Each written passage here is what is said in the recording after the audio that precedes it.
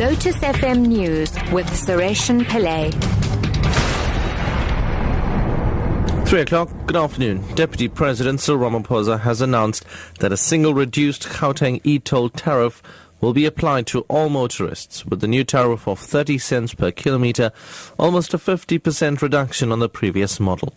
The monthly cap will be reduced from 450 to 225 rand. Ramaphosa was speaking in Parliament in Cape Town.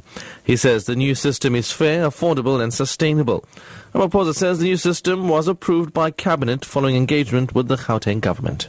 A fair dispensation is being put forward for all to ensure the e-toll system is equitable, affordable and sustainable and more efficient. Cabinet has approved the following major improvements.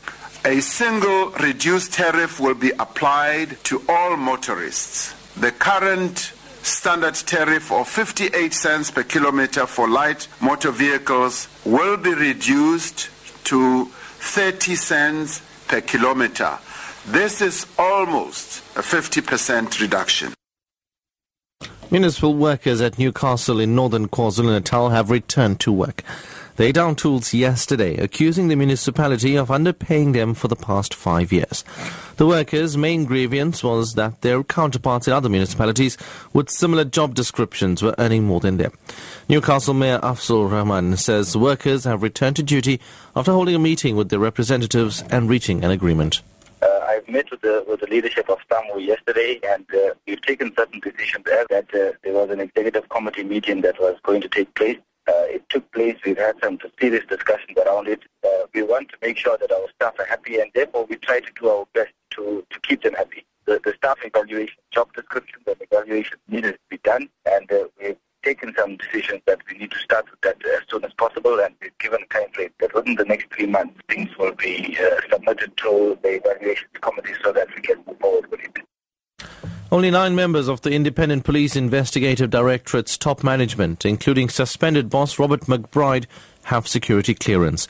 That's according to the General Manager at the State Security Agency, Swazi Dlodlo.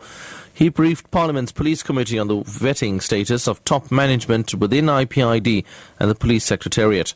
Dlodlo says 12 officials are in the process of being vetted, while another 12 have not yet been cleared. 12 of the top officials of IPID do not have valid clearances. And when I say they do not have valid clearances, it's because they have not submitted any documentation requesting the SSA to vet them. And finally, KwaZulu-Natal is pioneering the idea of the Human Milk Bank that will provide healthy breast milk to orphans, premature babies and mothers who are ill and cannot breastfeed. It's a collaboration between the University of KwaZulu-Natal and the Department of Health. 6 hospitals in the province are already running the project: Stanger, Newcastle, Grays and Edendale in the Pietermaritzburg area, King Edward in Durban and Lower Umfolozi Mother and Child Hospital in Pangeni. The KwaZulu-Natal Department of Health's Lenore Spiss explains. Breast milk cannot be compared to anything. It's like the gold standard of everything else that you need. And we know all the research and data has shown us that we can save many children's lives just by using that. Over the years since we've been promoting exclusive breastfeeding, the slow decline in infant and young child mortality, I think for some reason within our culture, this whole concept of breastfeeding babies has completely been eroded. And that's why we've got such low percentages. I think the national average is around 8% in the last surveys that we've done. Your top story at 3 o'clock. Deputy President Cyril Ramaphosa has announced that a single reduced Gauteng e-toll tariff will be applied to all motorists, with the new tariff of 30 cents per kilometre, almost a 50% reduction on the previous model. I'm SARESHEN PILLAY, back at 4 o'clock.